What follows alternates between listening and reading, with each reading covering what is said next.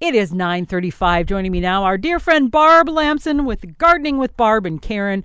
Barbara, it's cold, but there is spring coming in 30-some days. You know, I have to remind myself this every single day. The other thing is, Happy Valentine's Day. And Happy Valentine's Day to you as well. And Happy Valentine's Day to our listeners, and I hope that they have a delightful time. And you know, it isn't bad to stay home on Valentine's Day night. One doesn't have to go out, get into a cold car, and go someplace and get back into a cold car or whatever. So just, take your loved one and cuddle up and be warm. And I want to say something. My husband has learned this. I love flowers, you know that. Yes. But I always say buying cut flowers is such a waste of money. I'm sorry, but right. I would rather, and he's learned this, so he would get me a gift card to go to a nursery and buy my own plants that I can plant outside and enjoy all summer long. So I know, but there are people who aren't gardeners who are like, oh, they're so pretty, but then they don't last very long. But did you see what I brought in this morning that added color? Yes, a little begonia flower. Very nice. A bunch of begonia flowers. So that's one thing. I kept them over from a container pot I had, and I have a little light downstairs that I have on it by a very light window, and they're just beautiful coral-colored begonia flowers that I put off. And so we've got our own little fresh bouquet here. Yes. It doesn't have to be a lot. It can be just something very small. Just a pop of color. It's alive. And I can understand why people love cut flowers. Well, yeah. If you're not raising them and if you don't have time. And they smell good. Yeah. It brightens up, something living. It's just really great. Hey, Karen, I just want to mention one thing. Every week I find something that I think in our newspaper or on the news, I think that was a great idea. This person is my hero of the week. And last week I read in the Free Press about a farmer by Clearwater, Minnesota, who is raising beef, and they're just raised on the grass that they eat out in the fields. In the wintertime, he brings in his own hay for them. Mm-hmm. And they're rotated from field to field. And this is called regenerative farming. I'd never heard that term before. Always used to do that, too. When we were farming, too, you'd have a couple different pastures. Sure. When you would, the cows would graze in the one pasture, and they'd kind of graze it down, and then you would put them in the other pasture to let the other grow up. So, I don't know that that's new. That's just something we always used to do if you wanted to continue to have pasture grass. Well, we're seeing more cattle that are raised in feedlots. True. As a matter of fact, there's only 10% of the beef that are being raised today that are raised like this, and where they're raised out in the fields, and they're out there all winter long. They don't come in the winter either. They grow very thick fur, though, so they're okay. Yeah, exactly. So the man's name is Matt Meyer. The other thing that I found that was so interesting about him was what led him back to farming. He had been raised on a farm, went to college, and when he was in college, he got a job with a landscaping company, and he was assigned to spray lawns. And after spraying lawns, he got very disoriented and sick.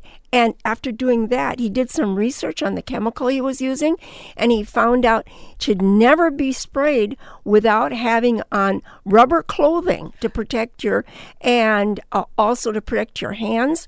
And of course, he didn't say a mask, but we know that anytime you use chemicals, you're going to have to use a mask. If you think what some of those chemicals do, they either kill plants or they kill insects. They're killing something. So there's chances are in the right dose, they could kill you as well because they're harmful. And I sent you an article that just really popped in my head like, wow, I didn't know this. Well, I get a lot of gardening newsletters, and it said the dangers of potting mix are highlighted after the death of a Christchurch gardener. Of course, Christchurch is in Australia, but I thought, well, what do they mean, the potting mix? Well, apparently this happens.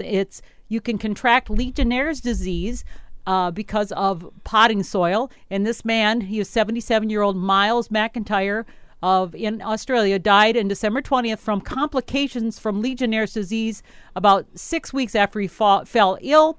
And he was an experienced gardener, and he did the safety measures when handling potting mix, etc. He split open the bags, and he used a hose to wet them down well, so you don't get the dust. and then he left them exposed to the air before he used the mix, and he wore gardening gloves, but he didn't wear a mask. And so this kind of concerned me a little bit because I guess this does happen. So I sent a note to our county extension agent, Shane Bejega, and said, well, is this a thing? Should we be worried about this? And he says, while it's a small chance, there is that chance because, with bags of soil, compost, you get different molds and things that grow in there, especially if they're heated up, when they're in the sun or something. So he said, and my concern was, people like you with us asthma, and I've got some compromised immune system sort of thing. He said, you certainly maybe think about wearing a mask. Yeah, he said, so he would recommend a disposable N95 respirator. And he says, make sure that it says N95 somewhere on the label. So this just made me think there's also other things, you worry about cutting yourself or things like that, which I've done and had to go to ER. But this is just another thing I don't want to say to worry about, but to be careful about. Well, the thing is, somebody will read that or hear that and they'll say, oh, I'm so healthy. I don't have this problem. This could never affect me. But you don't know. You really don't know.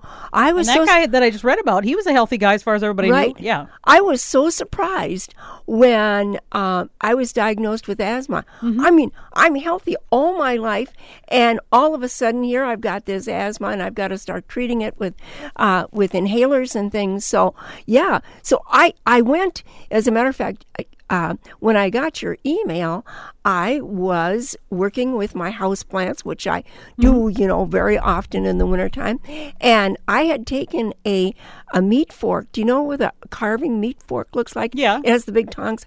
And I was aerating all the pots. Yep. And so then the water can drain better. Yes, and so the air can get in there. Sure. So, and then I had bought some Miracle-Gro potting mix, and I was adding this because the soil in the pots, after a while, it starts going down. They kind of compact, yeah. Yeah, and so now that you've aerated it, you add this potting mix, and the plants really respond well. They just perk right up. A lot of times that mix has a little fertilizer in it, too, so that helps. But so then I read the instructions on the bag, and it said, do not handle unless you're wearing gloves. And I thought, oh my gosh, for this little bit, but I was scooping it out with a measuring cup. Mm-hmm. And I thought, I'm not touching anything. And then all of a sudden I thought, it's one thing to know that you have a problem too, and then just to be very cavalier about this. Well, this is just a little bit, but you forget about the particles that are in the air that you breathe. They're so fine too, Barb, because Grant has his lily seeds, and I was taking some of the seed starting mix, and I was using my bare hand because I'm like, oh, this is a little bit, it's not that big of a deal. And then I read this and I thought, I probably shouldn't have done that. Right. And I mean, I always try to wear gloves, but not always, like you said. So I just something just to bring it to mind that we should be more careful. And apparently there are about 35 species of this Legionella, and the most common is Legionella pneumophila. It's found in natural water supplies and soil. So just FYI, something to think about. Well, the other thing is there are these airborne things that we have to be afraid of too. Matt Meyer, when he got sick from spraying this chemical and researching it, he absolutely quit. And then he said he started researching what he could use on his own land that was organic, and that's what led him to having this herd of cattle, of beef cattle there. And he found that in researching the soil that if you keep a living root in the soil all winter long, so that there's always life in there, you have to balance everything underground with what's going on top of the ground. This was so much better. And he said when this lawsuit was brought by this gentleman who got cancer against the Roundup Company, and the courts awarded him $80 million, although Roundup they have went back to court and are contesting that. But you know what? Here's a quote from this paper, and it says that the case is under appeal, and the U.S. government sided with the company. Why would our government side with the company and against us. I mean, you would at least think that they might want to study this or take more precautions.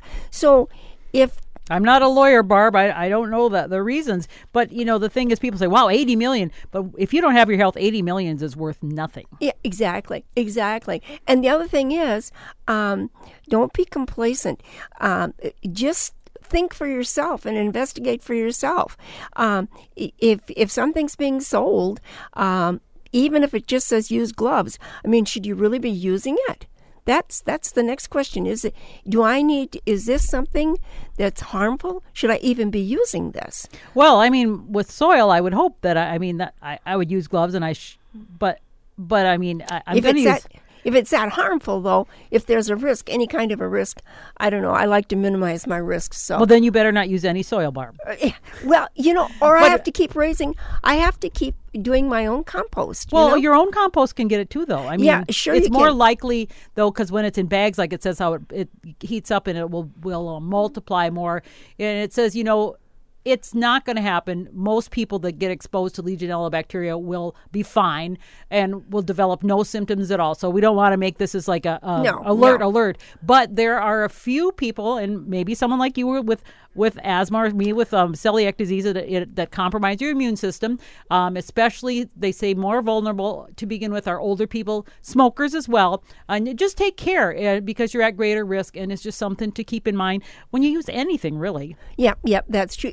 Any kind of a household product that you use in your house, especially in the wintertime because we don't have the ventilation. Yeah, that's a problem. Another thing I wanted to just touch on a little bit.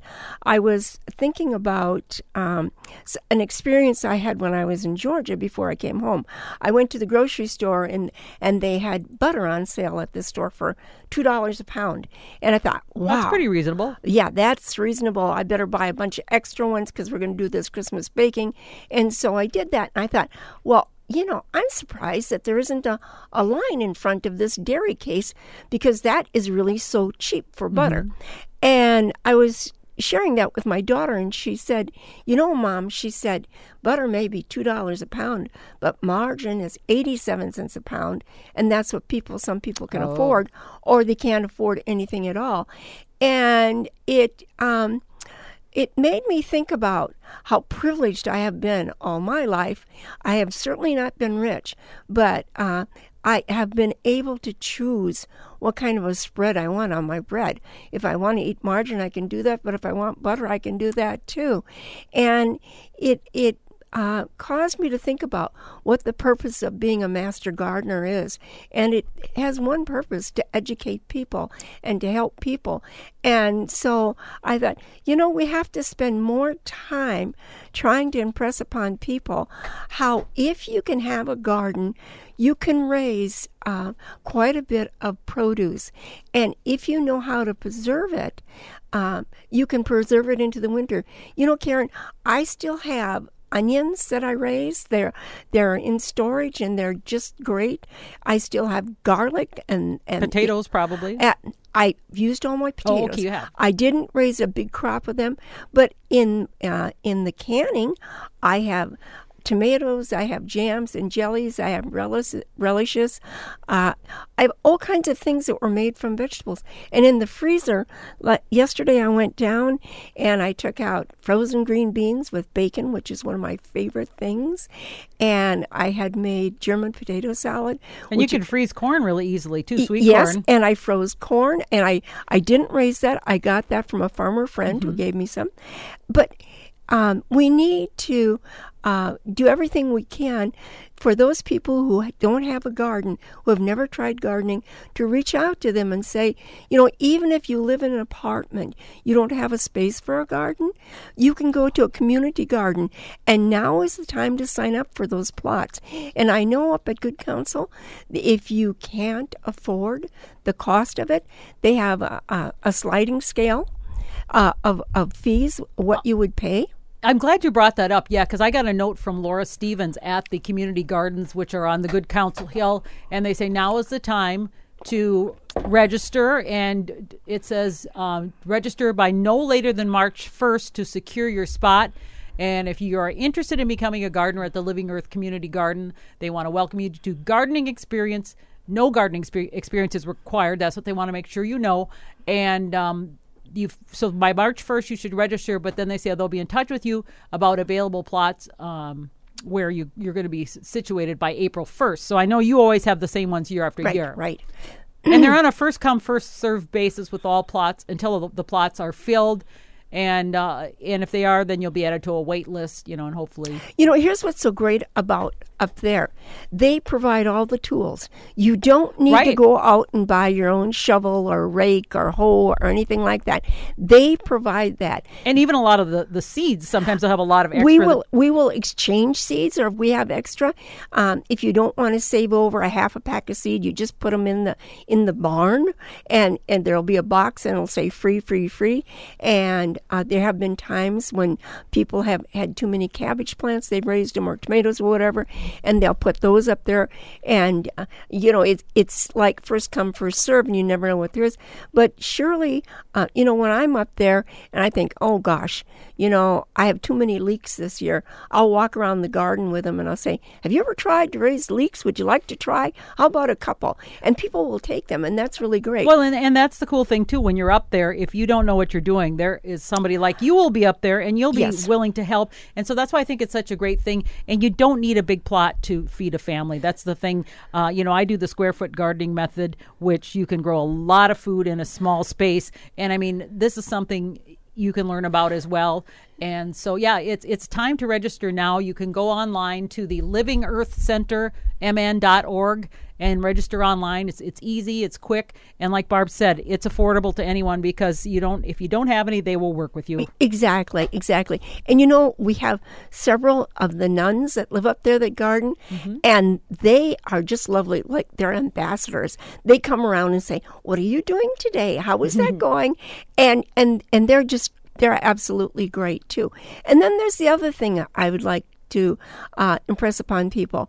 If you haven't got transportation, so you can't go to a community garden, if you can raise plants in pots. There was a time when it was much harder to do this because we didn't have some of the smaller plants, but you can raise a variety of plants in pots, and you can harvest your food that way. And then think about, what am I going to do with this? Do I want to dehydrate it? Do I want to can it? Do I want to save it just as it is? Have I got cold storage? So I've got the right storage to hold these things over. So there's that whole part of it too. And here again, if you contact the Extension Service, they'll put you in contact with a master gardener, or they can give you bulletins, or you can speak to Shane. Just such a wonderful addition to the Extension office. And it's free. I mean, that's the thing. There's no reason you can't get this great information, and they are so willing to help. That's right. It doesn't have to be expensive to get started trying to grow things, and just some common sense, and it can be such a great family project too. And, you mentioned containers. I, this weekend, attended a Minnesota Hosta Society meeting up in the Twin Cities, and they had a speaker, Bob Solberg, who is internationally recognized as a Hosta breeder and has some of the most fantastic Hosta varieties like guacamole, orange marmalade, to name a few. Yeah. And I have both of those. Oh, yeah, I do too. And he was the keynote speaker, Barbara. Yes. Do you know what his next goal is to develop a completely red hosta? Can you believe that? No, I can't. I mean, you just think what you'd have to do, because these hostas are green, they're white, but how do you get to red? Well, he's already developed one called First Blush, and all the petioles, which are the stems, they are red, and then the blush goes up into the kind of the center of the leaves, but there's still that green. And he said, my goal, and he's been doing this for years, is to develop an all red hosta. But his talk was on raising hostas in containers. And, you mentioned people who don't have big spaces. You can raise hostas in containers very easily. And he talked about, how the specific soil you need and everything. And one thing he did say, Barbara, don't use terracotta pots. Because they dry out? They dry out way too fast. He says, unless you want to be watering all the time. And he says you leave the hostas in the soil, and you every 2 to 3 years you repot them. So, they really don't have a lot of... You know what you can do, though, Karen? If you don't like the look of a plastic pot, you can take plant your plant in the plastic pot and then set it in a clay pot. So you've got that. And that helps hold it up in the wind, too. Well, do you know what? This is one thing he recommended. Just those basic black pots that you get a lot of your perennials in at a garden center? Mm-hmm. Well, he basically says hostas like to be root bound, so he takes and plants them in these, I don't know, what is this, a half a gallon pot? Probably. And puts them in the ground, and basically it confines the roots in there. And somebody said, well, could you use that size pot if you've got a hosta that's going 7 feet? He goes, absolutely. Sure. And then you've got, he said, as far as the pot, even if you leave the rim up a little bit, which is a good idea because then voles and things can't crawl in, when they're tunneling through. He says then, the hosta leaves basically spill over and you don't see it anyway. So I thought, wow, isn't that cool? Yeah, I might do that because I've got some hostas. I agree. Yeah. I absolutely agree. I've taken the amaryllis because I bring them in the fall. And when I'm lazy, I will just dig a hole in my perennial bed and I'll sink the whole thing in. Other times I'll just take them out of their pot and put them into the soil directly. Although, I'll tell you what, I do think when they're in the soil directly, I think they get, the roots go down deeper and they get more water and they're less work for me. I don't have to water them as often. So you might want to check them out more if you have them in pots. Well, the thing isn't, too, with the hostas, he talked about when you put the hostas in pots, you can fiddle with the soil and make it, better because hostas generally like more acidic soil. So he suggested that one of the main ingredients will be pine tree bark. That is one thing he says. For larger pots, you want more larger particles. He suggested you do the pine bark. He says that's a must. You need to add. And he says as far as what kind of soil to use when you're doing in these pots, you buy the stuff at the store that's called tree and shrub mix. Oh. I did not know that. So I learned I've never some things. seen that. Oh yeah, I've got it before. It's for tree and shrub. It comes in bags and it's really a nice. It's a real nice fine soil. But he says it's all ground up then. Yeah, it's ground up really fine. And then you add, like he said, add some of those pine bark because they need that nice drainage. And he says, you'll have to water a little bit. And he says in some cases you can add rocks to help with drainage, especially like with your mini hostas and things. So I really learned a lot of interesting things. And the Minnesota Hosta Society is $10 a year to join. I know. Isn't that something? And we're going to get access to some of the early varieties coming up. In fact, his first blush, I think normally you probably have to pay $50 somewhere, is going to be on sale for less than $20. So, things like that are kind of a bonus. The nicest group of people. They are so wonderful and they're so helpful. And we don't meet once a month. I think we have 3 regular meetings for the members a year. And a sale. And the sale, yes. And they're just great. They're so helpful. You can ask anybody for advice and they'd be glad to stand and talk to you and tell you exactly what you should do.